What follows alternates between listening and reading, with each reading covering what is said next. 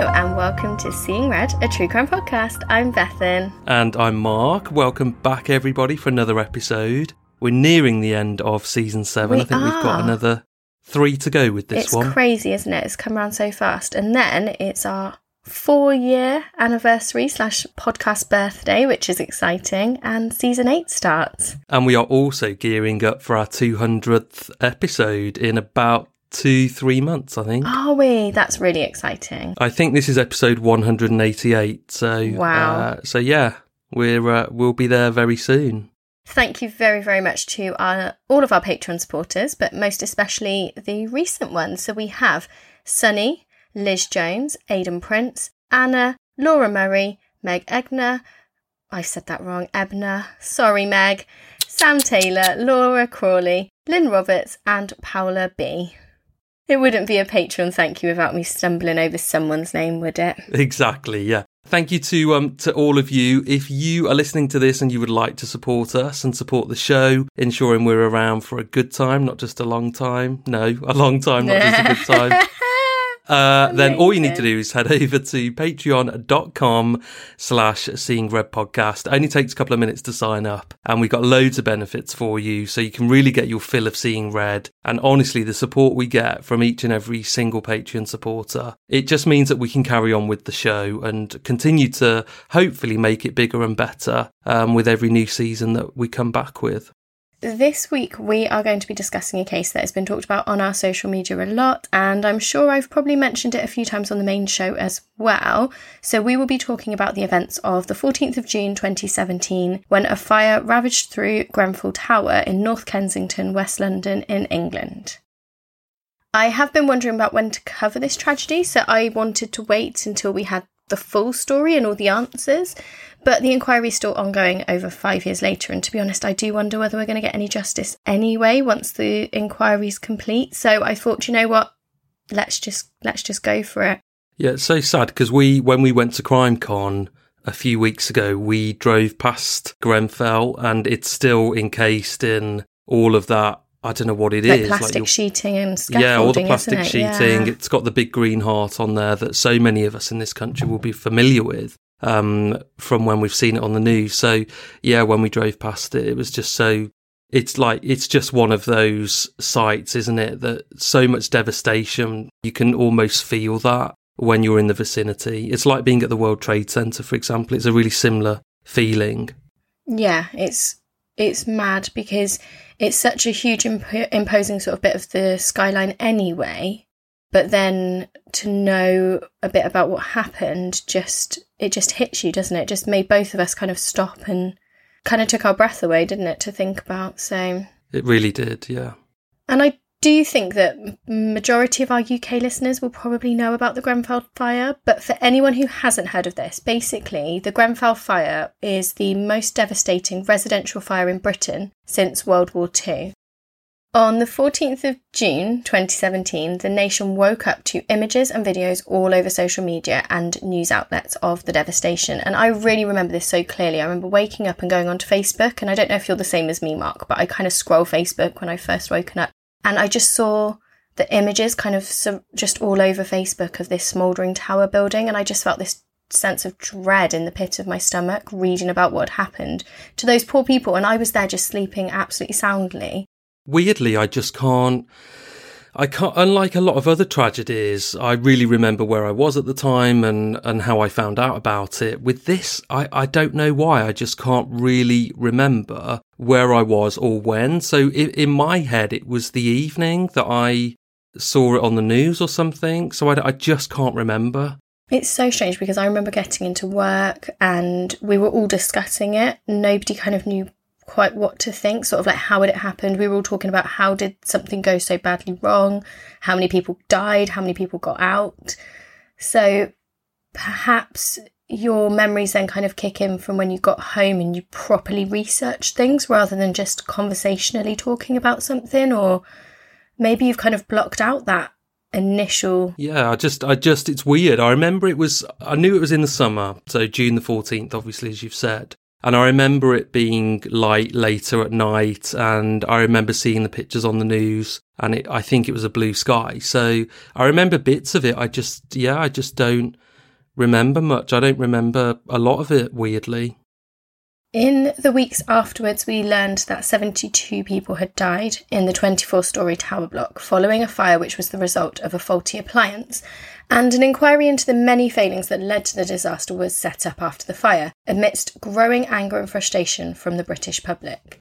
The first phase of the inquiry looked at the witness reports of what had happened, revealed how the fire began, spread and became a disaster, and catalogued a series of mistakes made by the London Fire Brigade when they were dealing with this. And it also had lots of witness reports as well that began to feed into the second phase of the inquiry, where people would talk about the aftermath and how they were treated. And then the second phase, which is due to look at the refurbishment and the cladding used on Grenfell, with a focus on how this went so wrong so fast, has been postponed. And we're still waiting for the outcome of this section. Has that been postponed because of COVID and all the delays? Exactly, yeah. So you can look on the website and see kind of where they're up to, and you can read through things. And so it's still kind of like the information is still being digested and looked at, but it's been postponed, because of lockdowns and that side of things. Grenfell Tower was part of the Lancaster West Estate, a housing complex in North Kensington. A 24-storey tower block was designed in 1967 and consists of 24 stories. So the first floor is the ground floor. So where you walk in, there's a ground floor. There is underneath a basement. Then so on that ground floor, there's a lobby, an office area, a nursery, and also the lifts, the bin, the electrical rooms, kind of the stuff you'd expect when you first walk in. Next floor up is a mezzanine floor, the next floor up is a walkway level, the next floor up is an office floor, and then that's when the housing begins after this, which is called first floor, up to the 20th floor. That's interesting, because I never knew that. I just presumed, I never thought they would have flats on the ground floor, but I thought from the first floor upwards they would. So that's interesting to know that really it's pretty much like the fourth floor before you begin with people's homes. Exactly correct, yeah. So there's 24 stories, but only 20 floors have flats on them. And then in the residential section, there are 120 one-bedroom and two-bedroom flats. And I've put a little picture in Mark to try and explain to you, sort of so you can kind of picture it in your mind when we're talking. But basically the standard layout of those floors was that there's a lobby in the middle where you come out of either the staircase or your lifts. And then around you then, because you're in the centre of the building, around you, there are 2 one-bedroom apartments and 4 two-bedroom apartments. So the picture kind of shows you where they are. So you can see, really, there's kind of every floor will be exactly the same. Yeah, and just for the benefit of our listeners, so the 2-bedroom apartments take up a corner of this building, because the building is square. So they're a corner each, and then the 2 one-bed apartments are kind of sat in the middle of one side opposite each other. And then, that square in the middle, which is... square in the middle is the stairs and the lifts. Yeah. Yeah. We'll put some pictures on social media as well, or you can Google them and find them. I was quite shocked by just how many residences there are in such a small space. I don't know, it's one of those, I just wouldn't have known how many flats were on each floor. I wouldn't have been able to guess that. I could have easily said 12 or something like that. So for me, I'm surprised that there's not more than 120 flats across those 20 floors. But I suppose the actual sort of square footage that the tower block takes up in terms of on the ground, it's not actually that big. It's just the fact that it's tall. That's such a good point, yeah. Grenfell Tower was managed by Kensington Chelsea London Borough Council, so KCLBC, until 1996. In 1996, the council created Kensington and Chelsea TMO, so KCTMO, which was a tenant management organisation which would manage its council housing stock. So KCTMO had a board comprising 8 residents, and they could be tenants or leaseholders, 4 council-appointed members and 3 independent members. This tower was built for council housing, but 14 of the flats had been bought under the right to buy policy, so these were occupied either by the leaseholders or were privately rented out by them on the open market. And the building features an in-situ concrete core, concrete escape stair and lifts in the centre, as we were kind of explaining, and the floors are in-situ concrete.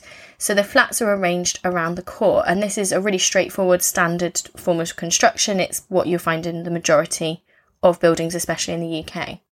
I think if you gave a 6-year-old child a task of designing a tower block to house 120 flats, they would kind of come up with this plan, because it just really makes common sense, doesn't it? It makes sense to have designed it this way. Yeah. Although I imagine a 6-year-old would probably put like a helter-skelter around the outside or yeah, something. probably. Yeah. And a sweet shop on the ground floor. Definitely. I'd have a sweet shop on the ground floor too, and I'm not even 6. Grenfell Tower then underwent a major renovation, which was announced in 2012 and conducted over 2015 to 2016. And in this, the tower received new windows, a water-based heating system for individual flats, and new aluminium composite rain screen cladding. According to the application, the purpose of the cladding was to improve heating and energy efficiency, and to also improve the external appearance. 2 types of cladding were used. So there was Arconic's Renobold PE, which consists of 2 coil-coated aluminium sheets that are fusion bonded to both sides of a polythene core, and then also Renolux aluminium sheets. And beneath these and fixed to the outside of the walls of the flats was Celotech's RS5000 PIR thermal insulation. Now, an alternative cladding with better fire resistance was actually refused due to cost, and the cladding features panels at windowsill height with alternating windows, window panel, if that makes sense. So the cladding kind of goes in between the windows, and it sort of alternates as you're looking down the row.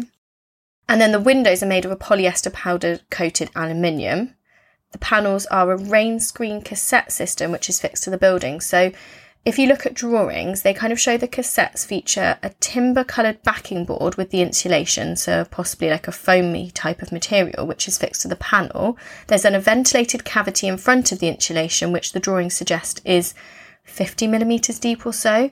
And then the cavity features horizontal cavity barriers, which are designed to prevent the spread of fire. But basically, the cladding is a lot of different versions of polyethylene and thermal insulation, but they are also designed to repel the rain so that the rain can't get in and make it go mouldy. So when it rains on the outside of the building, it's not going to go in, it's going to repel that. Does that make any sort of sense at all? Well, no. I mean, yes, it does. And there's a lot of tower blocks that still have cladding on, so we're probably all familiar with it or what it looked like. But I'm just trying to find a picture of Grenfell Tower before the fire, and it's really hard to find any pictures. Maybe if I type in before fire, I can see now. Actually, yeah. It's sort of I can see it now actually, and it does look quite smart. To be fair. Obviously, we'll go on to hear that this cladding was so the wrong decision, but I can understand the need to have something to stop water damage, that kind of thing, because this is such an exposed building and it's so tall and it is exposed to the elements, and you would probably get potentially a lot of problems from weather that you wouldn't necessarily get on a house or a smaller block of flats. So I can understand that there was a need for something, but yeah, they chose the wrong material, didn't they? And there's been a lot of talk about going forward after this fire about getting rid of the same types of cladding and not using it again. And I haven't gone into that in this episode because, oh my gosh, there's so much with this whole case. But it's very, very interesting to see, really how slowly a lot of those changes have been brought in, which is quite terrifying. Well, I know where I live in Bristol, there's a tower block of flats in the city centre, and that's all cladding, and that's had scaffolding around it for years. And I think the residents in that, because it's a private block, the residents are having to pay, I can't remember the exact amount, it's something like 10 or 20 grand each towards the cost of removing the cladding. And it's been ongoing for years. So, you know, they look out their window from inside their flat and they just see scaffolding and sheeting over that scaffolding, and it's been that way for years. That's awful. So the original contractor, Leadbitter, had been dropped by KCTMO because their price of £11.278 million was £1.6 million higher than the proposed budget, and the contract was put out to competitive tender and won by Ryden, whose bid was £2.5 million less than Leadbitter's. Ryden carried out the refurbishment for £8.7 million, with Artelia on contract administration and Max Fordham as a specialist mechanical and electrical consultant. The cladding was fitted by Harley Facades of Crowborough, East Sussex, at a cost of £2.6 million. Residents had expressed significant safety concerns before the fire. One of the criticisms of improvements to the tower block was to have just one staircase for all the floors.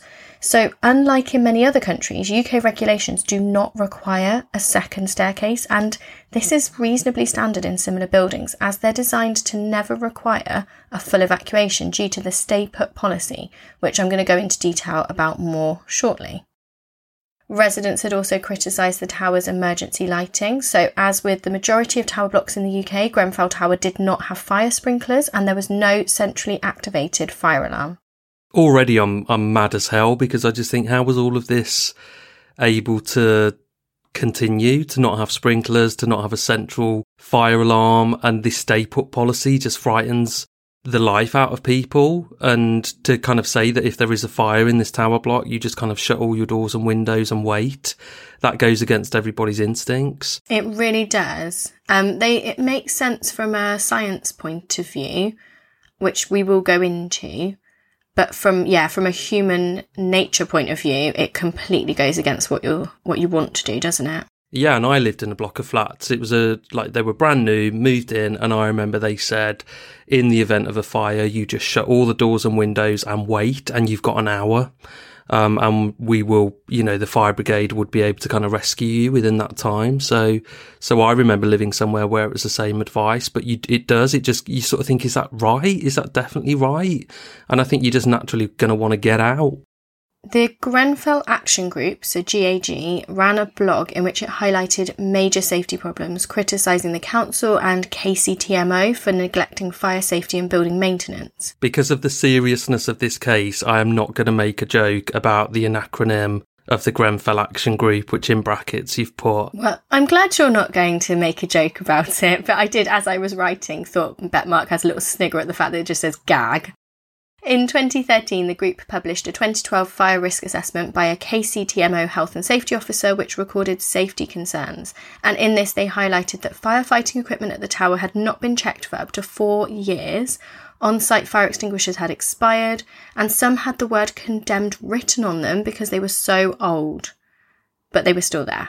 And GAG documented its attempts to contact KCTMO management. They also alerted the council's cabinet member for housing and property, but said that they never received a reply.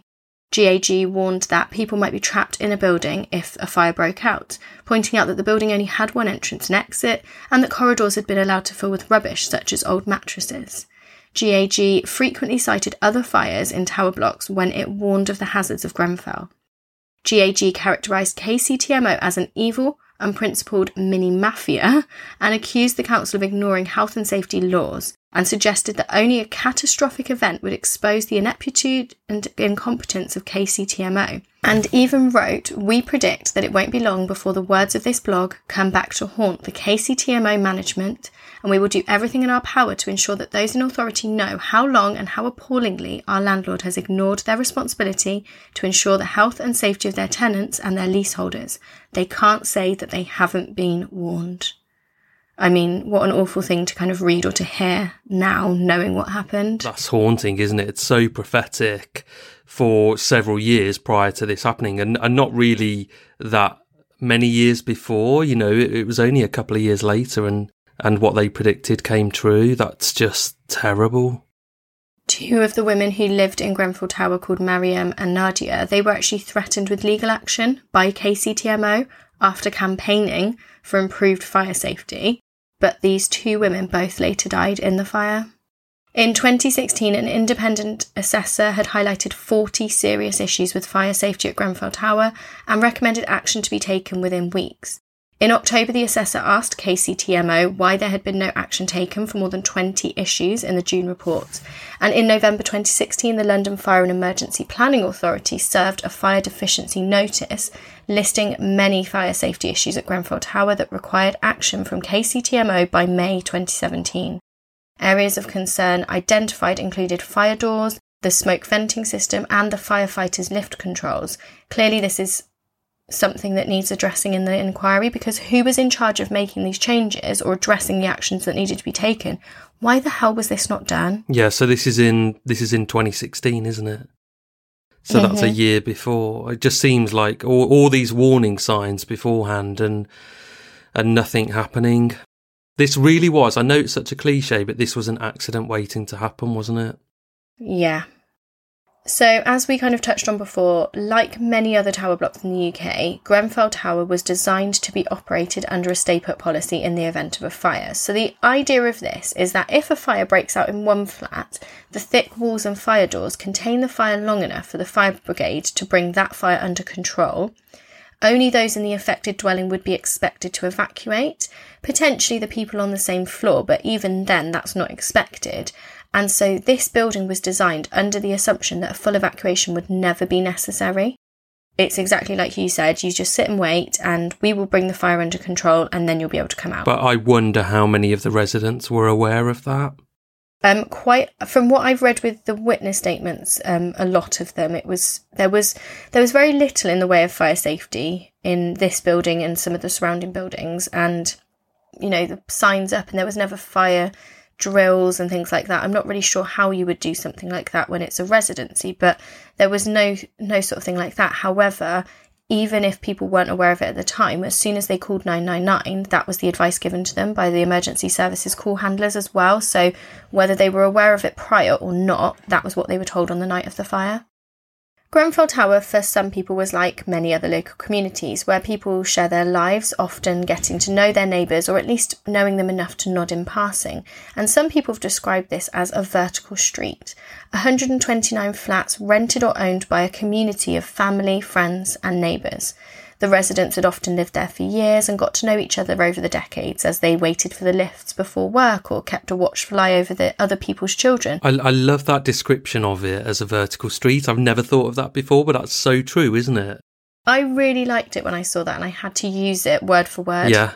I think it was a BBC article I read where they said that, but I'm not sure if it's attributed to a resident who said it or if it was the journalist who said it themselves, but I loved it as well. This doesn't mean that everyone properly knew their neighbours or the residents who lived nearby. And in fact, Behelu Kebedi, who we're going to hear from first, was an Uber driver who talked of how he had 2 women living at his flat. So he'd let them have the 2 bedrooms and he slept in the lounge, and he'd done this to help them out. But he actually didn't know their full names, he only knew their first names, and one of the women he'd known for years. Often this would come up, people knew others to see or say hi to, but they didn't know them properly or fully. And to be honest, I know my neighbours by name. We speak often. We've lived side by side for over 13 years, but I don't know their surnames. They're not living in my bedroom, but I can kind of see how it might happen. And I did find that weird that he only knew their first names. That really surprised me because they're renting rooms from him. But actually, if it's not anything official and you don't need a contract signed and you're just letting them kip in the bedroom, maybe you wouldn't. And he's probably working 80 hours a week as an Uber driver, so he's probably rarely sees them, He just... Exactly. He kind of said he'd just be a passing ship sort of thing. Yeah. The reason I mention this is because it made it really hard for the emergency services to know who to look for, and it meant people had to appeal for information about their loved ones with missing posters and photos of them, trying to hope for some sort of answers. So the first 999 call came from the resident in whose flat the fire began, Behelu Kebedi, and he lived in flat 16 on the 4th floor. He had a smoke alarm in his apartment which woke him, and he saw what he believed to be an electrical fire at the back of his fridge. He shouted to wake the women who were renting the bedrooms of his flat. He rang the emergency services, and this was at 00:54, so 5 to 1 in the morning. He alerted all his neighbours, and he waited for the fire brigade, who arrived on scene just 6 minutes later and began to put on their apparatus. Behelu did everything right, so he turned off his electricity while he waited, he shut all his doors, he did all he could to attempt to keep others safe. This should have meant that the fire was entirely contained within just his flat. But the fire had already spread from the kitchen to the outside of the tower block when firefighters entered at 1:14. The firefighters blasted the kitchen fire with hoses of water, but this just wasn't enough. The heat from the flames had melted the UPVC window frame, and this had created a cavity in which the gases escaped, and the flames were quickly able to spread. They blasted water at the cladding, but to no avail. The waterproof materials were repelling the hoses that they used in attempts to put out the fire, and the polyethylene material inside the cladding was melting and burning. The fire was an intense ball of flame, and it was spreading fast. One of the initial firefighters on scene said, "It became clear the fire was going up the building. I remember the intensity of the flame, what I can only describe as huge balls of flame falling down along with debris. It just didn't stop. We kept hitting it, but it was having no bearing on the fire." This is just a nightmare scenario because I hadn't thought of that, but the cladding is designed to repel the rainwater. And obviously when they're spraying their hoses at the cladding to try and put the fire out, of course, it's just not going to work because it's going to repel it. Such an awful realisation, isn't it? Once the fire had made its way out of flat 16 on the 4th floor, it just took half an hour before it hit the top storey. The fire had also travelled on the cladding around the sides of the building. At 01:27, the fire hit the top of the building, and at this point the flames spread horizontally and then back down the building. A 999 call at 1:30 was from a resident on the 22nd floor, and her flat was on fire. The compartmentation had failed and the stay-put policy was just totally the wrong one by this point. The later inquiry made the judgment that the stay-put policy should have been abandoned a lot sooner than it was. London Fire Brigade were not equipped, prepared, or even able to comprehend a full evacuation of such a large building. The idea of trying to get everyone out so quickly was just absolutely unthinkable. But actually, the order for residents to stay in their homes meant so many people died in their flats or tried to make their escapes far too late, and by the time they were leaving, the stairs were dangerously filled with toxic smoke. So residents were actually not told to evacuate the building until 2:47 a.m, so 2 hours after the initial 999 call. I also think a lot of people will naturally just do as they're told by the authorities. So if the authorities are saying don't evacuate your flat, you need to keep all the windows and doors shut, even though you perhaps know that you're in mortal danger and you do need to get out, you're going to be thinking, well, they're the experts and they've told me to stay put, so they must know what they're on about. I can't remember which politician it was, but some politician came under huge scrutiny for the fact that he kind of made an offhand comment like, well, surely common sense dictates you don't listen to them if they tell you to stay put and it's clearly a fire. And people went absolutely fucking mental at him, and with good reason, because actually, no, you're right. These people in authority positions have told you what to do. You're putting your trust in them, the same as those firefighters who then come in and say to you, right, now we're leaving, you follow me, we go down the stairs, blah, blah, blah. And you're trusting them to then lead you through the thick smoke. So you're putting your life in their hands. Of course you're going to follow the instructions. But you're not going to want to evacuate. If you've been told to stay put to prevent the fire from spreading further and told that you're safe, you're going to be sort of thinking, well, if I do try and leave now and I open my door to get out, then I could potentially cause the fire to spread further and be responsible for people's lives. So you've also got that eating away at you, that you're just going to do as you're told because you don't want to make the situation any worse and put anyone else in danger. By 2:20 a.m, so 27 minutes before the stay put advice was actually officially abandoned, the amount of thick black smoke present in the stairwell, so the only means of escape, was so much that it itself posed a significant risk to life. And this smoke was not just smoke, although I say that with inverted commas because we know smoke inhalation is deadly, but this was also toxic smoke filled with chemicals due to the burning cladding. And actually people were being told when they were calling 999 to put damp towels around the door frames, which I think a lot of us would know as reasonably good advice. It can help to stop the smoke coming through. But actually that doesn't stop the chemicals coming through in the air. So people were still breathing in the toxic chemicals.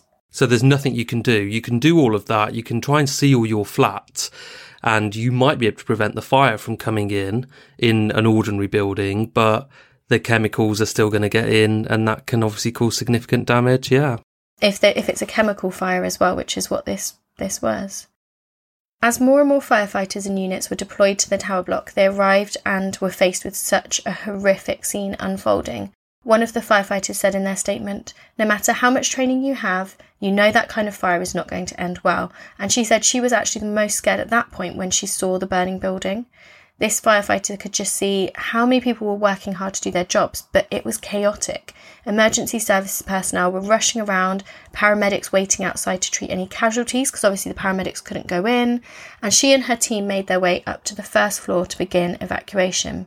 When they made their way up there, they came across a casualty on the stairs blocking the stairway, the only staircase. And this kind of came up time and time again. People accidentally creating problems by either waiting or being left or falling down on this one solo staircase through the entire building. Which is probably pretty narrow as well. Well, not like ultra narrow, but it's just going to be a pretty normal staircase that you'd encounter in any sort of building, or an office block. So, yeah, it would only take one person to fall over or collapse. And with all the thick black smoke, you're not going to see stuff. So people are tripping over. It's just chaos, yeah. And I know we spoke about staying put if you're told you should. And there were a few residents who I read their stories where they had mobility issues and actually they wouldn't have been able to go down the stairs by themselves. They would always use the lifts. I mean, one woman had tried to get the council to put her somewhere on a ground floor. She just couldn't, she didn't have the ability to go up and down, and they refused. And that's why she was living reasonably high up in Grenfell, and she died in her flat because there was no other way for her to get out. So even, I guess I didn't really think about it, but even you're not necessarily just being told don't go. It's also, well, I can't unless someone comes to my flat to take me. I can't. So that's another level, isn't it? Yeah, that must have been terrifying for those individuals because you've got no control over the situation, or the only option is to just wait and be rescued. Yeah. And it must have slowly dawned on them that was looking less and less likely, and that they were potentially, facing the end of their life in their flat. The main control room was on the phone to numerous residents who'd called 999 for assistance, and of course the advice was to stay put and await rescue, but often they would stay on the phone with people.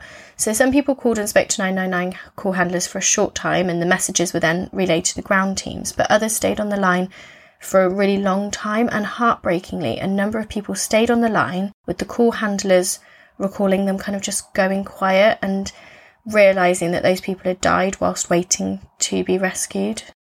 In the chaos, a number of facts were taken down wrong. So, for example, someone saying they're on floor 14, but the call handler incorrectly reporting that they were in flat 14. Lots of miscommunication. One witness explained to the inquiry how he and his family made their escape, saying, "When we got onto the landing, my daughter started walking to the lift and pressed the button to call the lift, and I remember pulling her back and telling her, we need to take the stairs. We ran down the stairs and out of the tower. It only took us a few minutes to exit the tower. I was in shock and all I could think about was getting out of the flat. I didn't realise until we were outside the tower that my daughter had come out without her shoes. My memory about exiting the tower stairwell has almost completely gone. I only remember what happened when we got to the ground floor. We tried to exit the tower by the fire exit at the bottom of the stairs, and she was just about to walk out of the fire exit when I saw fire and debris falling outside the tower. I pulled her back and I told her we need to go out of the main entrance." Yeah, because that's the other thing. You make your escape, you get out the block of flats, but like you said, there's debris falling from the side of the building from this cladding. So you've got these sort of fireballs just fall into the ground, yeah? Another witness who made it out of the tower fire said, "The smoke alarm which was on the ceiling of the kitchen had not gone off despite the kitchen being full of smoke. There was also a smoke alarm in the hallway and this did not go off either." The firefighter I mentioned earlier was tasked with getting up to the 21st floor. She described in her statement how she and her partner were making their way up the stairs, which were covered in debris, checking any bundle of anything that they came across in case it was a person, in thick black smoke which made it almost impossible to see. There were no numbers signalling the floors that they were on, so they just kept climbing and climbing, usually on their hands and knees, reaching out and checking their surroundings and feeling for potential casualties around them. And I just can't even begin to imagine how that must have been. Full gear, heavy, the oppressive heat, the claustrophobic feeling of just all of it. Yeah, that's what I was thinking, because if you were climbing 21 floors going via the stairs, then that alone is knackering.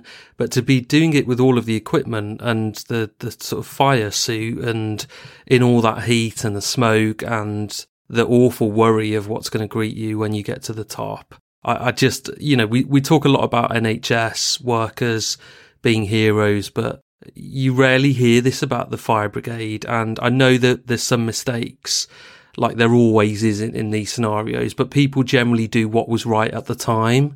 And it's easy to sit in an office afterwards and pick it all apart. And I'm sure there's some genuine mistakes, but I just think the job they do, putting their lives at risk, it's just insane. It really is.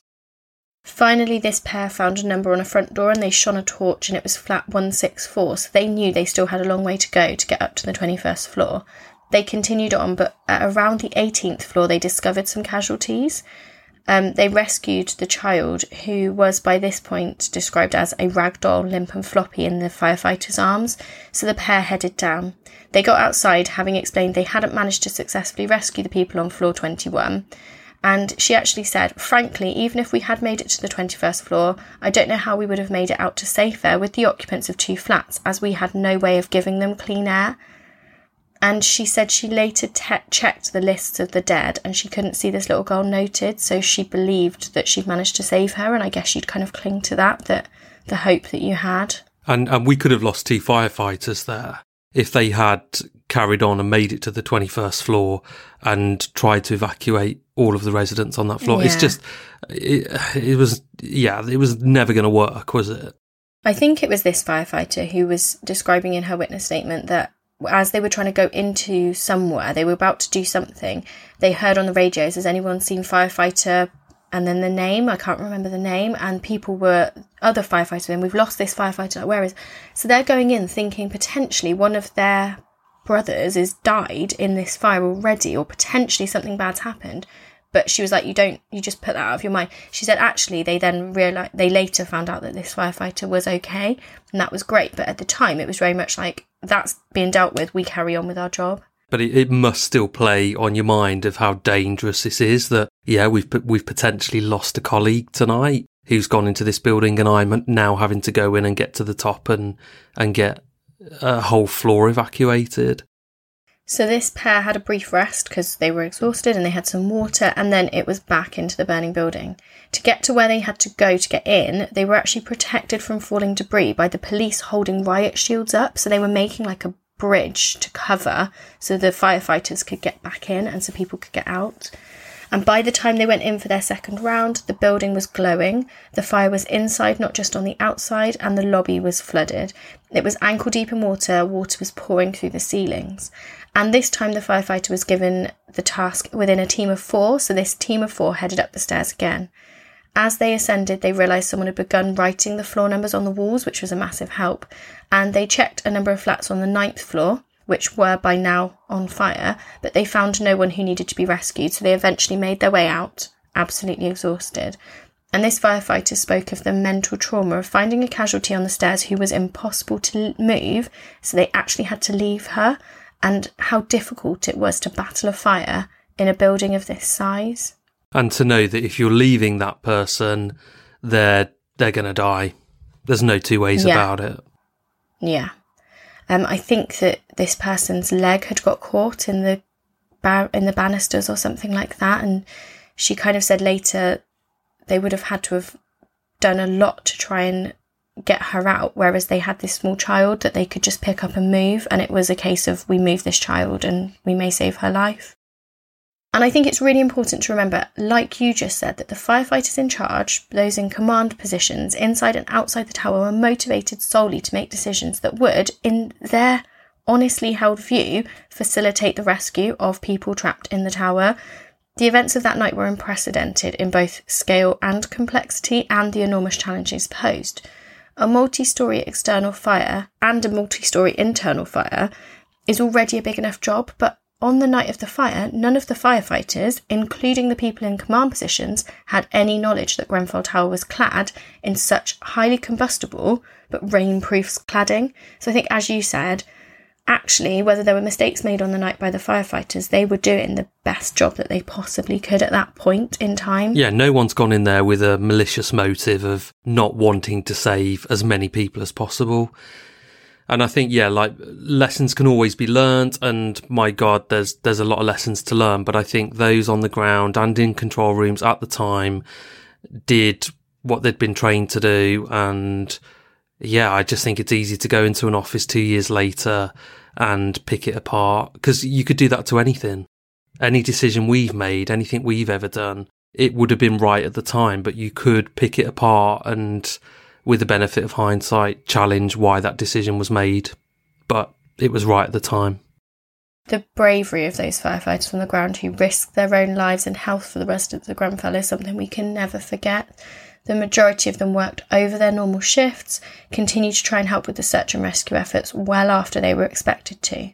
But they were fighting a losing battle. There were communication issues between the 999 call handlers and the teams, communication issues between firefighters, radios didn't work, so some have said potentially this was due to the concrete thick building, potentially it was due to the sheer volume of traffic on the radios. At one point, the firefighters were using their own mobile phones to relay information.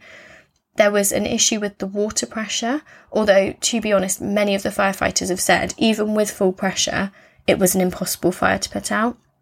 The 999 call handlers that night received over 300 calls, and the sheer volume of calls and information just overloaded the system.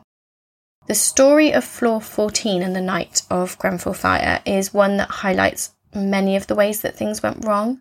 So when Zainab rang 999 from her flat in 115, where she lived with her 2-year-old son Jeremiah, the call handler misheard her, saying she was on floor 14 and thought she was in flat 14.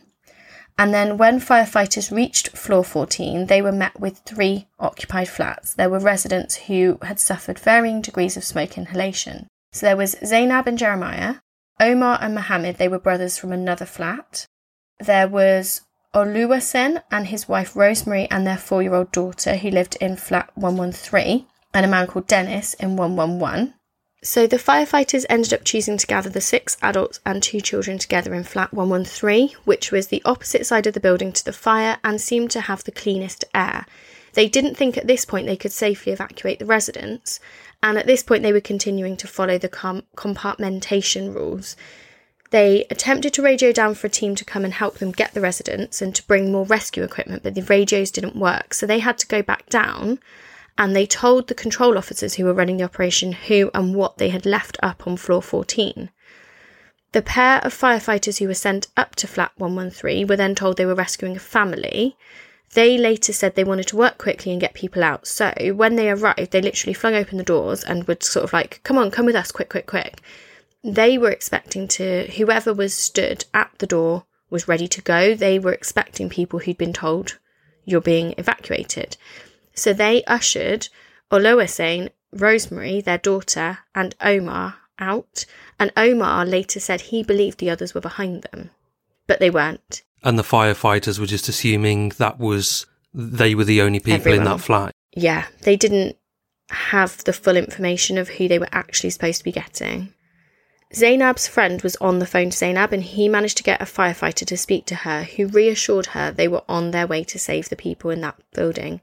The firefighter said he knew they couldn't get past floor 12, but he just kept talking to her. They spoke for over an hour, and he basically wanted her and her friend, who was waiting outside, to just keep hope.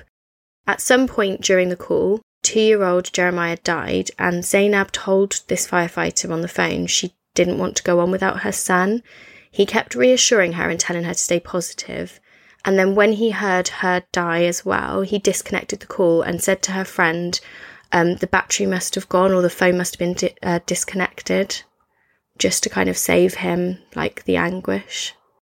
And Zainab was only officially reported dead 4 weeks later, when they were able to get into the building properly and they were able to recover people, and her family had been waiting, kind of, not expecting, but hoping that potentially she and Jeremiah had survived, but then they finally found out that she hadn't, and neither of them had. I think in the weeks leading up to them being officially pronounced dead, you would have lost hope, but I think in the very initial days after the fire, you would have been hoping that they had got out and they had gone to some community centre where they were being looked after, and you'd almost be awaiting a phone call from them to say that, like, we're fine, we got out. Yeah. So yes, certainly in the initial days, you would have a lot of hope that they'd made it. Mm-hmm. And people were put up in hotels across the country, not across country, but across the city. So you might just not be able to see them, and you might not have got a way to get in touch with them, but you might be hoping that actually they were put up in the Premier Inn that's, miles away rather than the one that's close by, so you just wouldn't know. And there were reports of people where this sort of scenario had happened. The other people in the building had passed away, so then they jumped because they knew they had no hope. Dennis, who had also been in flat 113, died as well, and Omar's brother Mohammed passed away. With Dennis, there were reports of him being missing, and that I've seen like the missing posters online. His loved ones were kind of searching him for the weeks as well before he was officially recovered and reported as dead. And this is really horrible, but Mohammed's friends actually learned that he had passed away because he saw photos of his lifeless body posted on social media. Mohammed's friend said to the inquiry, "This was how I learned of Mohammed's death. It was shocking for me to see photos of his body like that. I heard later that the man who uploaded the photos and video of Mohammed's body was arrested and prosecuted for putting pictures onto Facebook." Honestly. And shame on Facebook for allowing that. Yeah. So this person had gone round and was like, "Oh my God, look what I'm in the middle of this building and like I've seen this," and horrific. 71 people were officially reported as dead in the aftermath of the blaze, with the 72nd victim dying in palliative care in January 2018, so she hadn't been able to recover from the fire. 18 children died, including an unborn baby who was stillborn to parents who managed to escape the blaze, and the oldest victim was 84 years old. Residents who made it out didn't have their nightmares end there, and I could do a whole another episode about the issues faced by the residents of Grenfell when it came to rehousing them following the fire. It is just makes you angry, it's frustrating, it's horrible, it's just awful to read of how many people were just left to fend for themselves in hotels for weeks and weeks, waiting to find out where they could live. As well as the main Grenfell Tower, there were also 3 low-rise blocks. So there's Barrandan Walk, Testerton Walk and Hurstway Walk, which are collectively known as the walkways. And people from those buildings were also evacuated at the time of the fire, although they were able to return to their homes. There was a housing crisis like no other. There were people dealing with their grief for their friends and families, struggling with their mental health, working through the loss of their home and their belongings, and then all combined with an absolute shambles when it came to rehoming people. And I think because these were people on the fringes of society, so, just people that a lot of the authorities just didn't really give a shit about, it carried on, didn't it? So they weren't. I just think if this was a private block in Chelsea that was 24 stories high, you just wonder what the difference would have been, don't you? Yeah. Especially because those people would actually have the money to go and sort themselves out in a much better scenario. So they would have had the money to go and do stuff, but you know that they would actually get so much more support and help.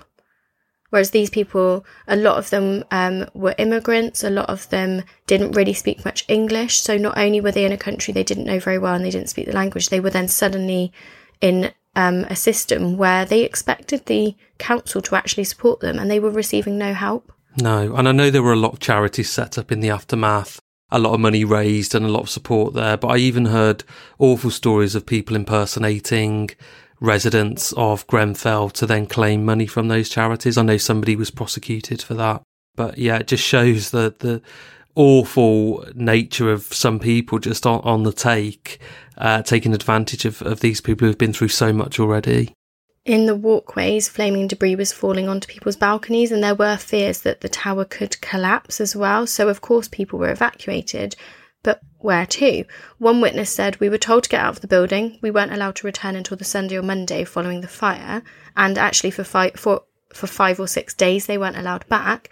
And the witness said he doesn't know anyone on the estate that was offered accommodation in those first few days. He was lucky enough to go and stay with a friend, but not everyone had that option. And some people were even just sleeping on the grass outside the estate because they had nowhere to go. Another witness who lived in the walkways was at work when he heard about the fire and he rushed home, and luckily his family were fine, but they were not evacuated by anyone official. His church arranged accommodation. He and his family were then allowed to move back home because their flat was kind of the furthest away from Grenfell Tower. However, the flat had gas but no hot water, so they had to shower at the leisure centre. And so, you can go and shower somewhere, but that's really inconvenient. And they actually heard about the shower at the leisure centre from their neighbours. It wasn't advertised by the council, and the hot water in their flat wasn't restored until the beginning of August. Another witness who lived in Grenfell Tower spoke of the problems faced when it came to finding a new home, and he kind of explained about how they lived in a hotel for about 11 weeks. They had to keep calling the resettlement team on numerous occasions regarding things like furniture, and the council just completely were useless with communication. The council would give them wrong or incomplete information, so we had to go back for clarification. And he said, we felt there was no empathy or compassion from the council or appreciation of the fact that we had lost our homes, our belongings, including photographs and furniture and clothes, and most importantly, we had lost friends and neighbours as a result of the Grenfell Tower disaster. They also then had loads of issues in their new place that they were given. Now, considering they'd just gone through a massive fire in their home, there was sparks coming out of sockets, the oven tripped the electric system whenever it was turned on, one of the sockets in the bedroom had burn marks around it.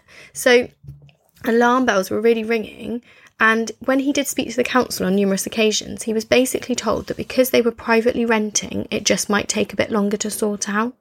God, I mean, you're traumatised as it is because of everything you've gone through, and then you're seeing sparks come out of plug sockets and blatantly thinking the same thing's going to happen again. Yeah. Another resident said of the council that they felt like they were putting up obstacle after the fire, and it was like a battle, that the council were heartless, that they weren't considering the situation in which the family were in. He said, we had just lost our home and several close friends. There was no compassion from the council when we were trying to get things sorted. They were very resistant and disorganised, losing our file as an example, saying they'd pay for new car keys and then the next day reversing that decision. And people weren't told that they could claim back expenses. So some were put up in hotels that were far away from their loved ones. So they were spending their own money travelling. They didn't know that they could keep receipts and claim that back, or even ask for someone to book them their travel. The hotels were bare and cramped. The food was literally like bare minimum, and a lot of witnesses talked of this lack of communication from the council. Their churches, the community groups, the charities that you mentioned, they were doing a much better job of actually helping and supporting people, but they were run by volunteers. These weren't the official means that they should have been followed. Like stumbling over my words, but it'd be interesting to know exactly what the community did to assist, because it's a community of two halves. You've got these huge tower blocks housing council tenants like Grenfell, and then a 5-minute walk away, the Beckhams live in a big mansion in Holland Park, and so it is a sort of area of the haves and the have-nots. And I know Adele went along and supported and did an awful lot. I know Meghan Markle did. I just wonder what other residents did who were the haves, how they contributed. I'd be really interested to know that. There is so much more. I mean, this could have been like a 10-parter episode. There's so much about what happened in the aftermath, which I've not chosen to kind of go into, because there were certain people who showed up and tried to show their support and did a really good job. And then there were other people, politicians, who showed up and were basically booed and yelled at. And it went on and on and on. And this was, I think, one of the really frustrating points for a lot of people, was that really they wanted quick and efficient help and support, and years went by. Today, this tragedy is firmly still in the minds of the public. Grenfell's Tower's blackened shell is still standing, and it's a large, imposing figure shrouded by plastic wrapping and scaffolding. It's a constant reminder of what happened, and as we said at the beginning of the show, myself and Mark had that moment as we drove past it, thinking of the people who lost their lives. We recently, as a nation, celebrated the Queen's Jubilee, but the community group Justice for Grenfell highlighted the sombre mood for many by laying out a party table in the shadow of the tower out in the street in protest against the absence of justice for the 72 people killed. So they laid out this table with plates and cups and all sorts, as if it was a party, and on the empty plates there were the words 72 dead and still no arrests. How come? And the names of the 72 people in like the place settings. Wow, that is haunting, isn't it? What an amazing way to protest, to get that message across, because that would be so upsetting to see all of those empty seats. It really was this seats, juxtaposition of the country having a wonderful time doing celebrations and these people still not having proper answers. Yeah. The group has been campaigning relentlessly for accountability and ultimately prosecutions, not just for the fire itself, but also for that following situation where survivors went either unhoused or shuttled between hotel rooms for years. And the Grenfell United campaign group is also aiming for prosecutions as well, and they believe that the people responsible for the deaths of the 72 people should go to prison. The Grenfell Tower public inquiry has been working its way through the evidence since 2018. It began with moving tributes to the victims, heard desperate stories of residents escaping or dying in the tower as the fire service struggled to cope with a disaster that it had barely anticipated and rarely trained for. I have read statement upon statement upon statement from residents and firefighters, and honestly, they're just heartbreaking. The second phase of the inquiry established a disastrous chain of events which led to the dangerous materials being used on the tower. A number of witness statements talk about the complaints they made or worries that they tried to bring up about fire safety in the building.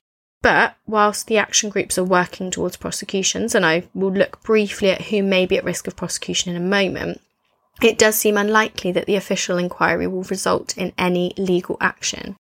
Although the inquiry resembles a court and it has a witness box, it has no dock and it has no jury, and most of the words spoken by witnesses can't even be used to prosecute them, and this was because of an agreement with the government's top lawyer, so the Attorney General, which was designed to prevent witnesses from exercising their right to remain silent, because with people saying, I'll just exercise that right, the inquiry would have been impossible. So they were in a real catch-22. They needed the answers, and in doing so, they've actually set themselves up that these words can never be used to prosecute. I do understand, though, it is a difficult situation. It's perhaps, we need answers more, I suppose. I was going to say it's perhaps more important to get answers, and then we can maybe prevent this from happening again. Mm-hmm. However, there is a parallel police investigation, Operation Northley, which has been underway for 5 years, and there are no limits to how any evidence it obtains can be used. So Deputy Assistant Commissioner Stuart Cundy, who is overseeing it, says that although he has sometimes been shocked at what he's heard at the public inquiry, there is nothing which our criminal investigation is not aware of. And he says the police will follow evidence with a view to deciding which cases could then be put forward to the CPS, the Crown Prosecution Service.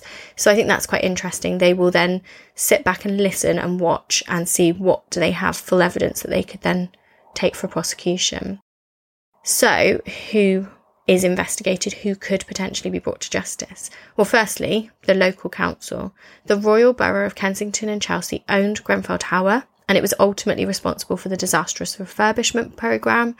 It could face a charge of corporate manslaughter, but prosecutors would have to show that senior managers took significant decisions which then caused the death.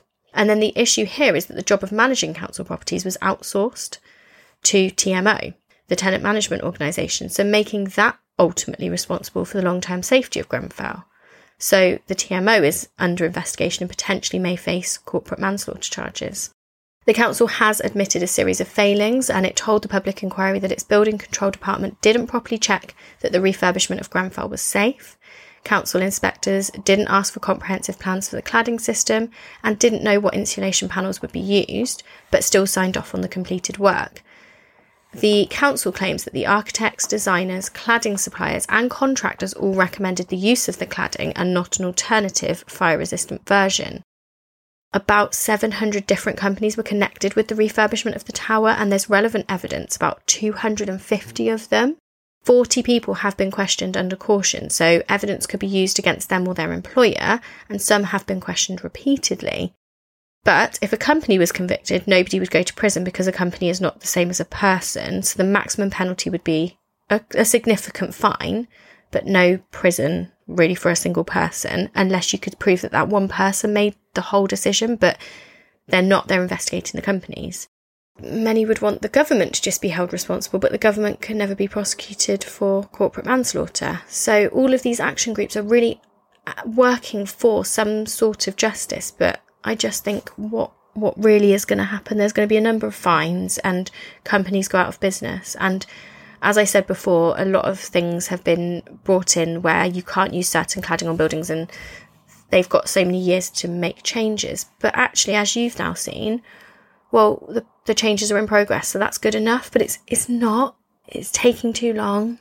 Definitely. And people are out of pocket. Individuals are out of pocket. And I think insurance companies, I suppose, should be picking up the tab a bit more than they are.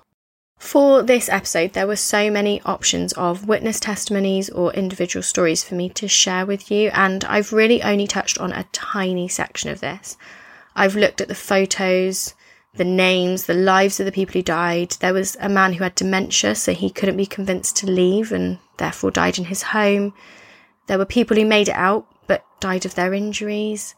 There was a 5-year-old who ended up separated from his family, and the rest managed to escape, and he died inside the building. A mother who died clutching her 6-month-old baby to her. An Italian couple in their late 20s who died just next to each other. There was a man who was trapped with his mum and his sister, and he saw them die in the top of the tower. He then took the decision to jump from the building after seeing this. But alongside this, there were stories of resilience. There were firefighters who worked 12-hour shifts, risking everything. Parents who threw their baby out of the window, and the baby was caught by others and they all survived. Parents like Oluwaseun and Rosemary, who we spoke of from floor 14, just before they were rescued, they had strapped the 4-year-old to Oluwaseun's back, and they were planning to lower themselves down on knotted sheets out to safety, and they'd begun to check whether they would hold their weight. But they were rescued and led out by the firefighters, and in fact the 4-year-old was still strapped to her dad as they made their way down. The tributes to the people who died are heartbreakingly beautiful, and I've chosen not to kind of highlight anybody specifically with tributes because I just felt it wouldn't have been right to name one person or 5 and not all 72 and talk about them all. And I basically just sobbed numerous times while I was writing and researching this case, and I'm sure many of our listeners will have joined me in that kind of as listening to this, and I just really hope that someday there's some justice done, and we'll definitely revisit this and potentially look at some of the other aspects to the case in another episode. But I kind of just wanted to focus on almost like, the firefighters and the resilience of the people who lived there. Yeah, just it's such a haunting episode. All of those individuals and families in that building with their own story, whether they made it out or not, it's just some awful things that they bared witness to. And yeah, it's like, I am speechless, really. It's just something I don't think we'll ever forget about for the rest of our lives, will we? Yeah. So there we go. Thank you for joining us, everybody, this week. And we'll be back next week. We'll see you then.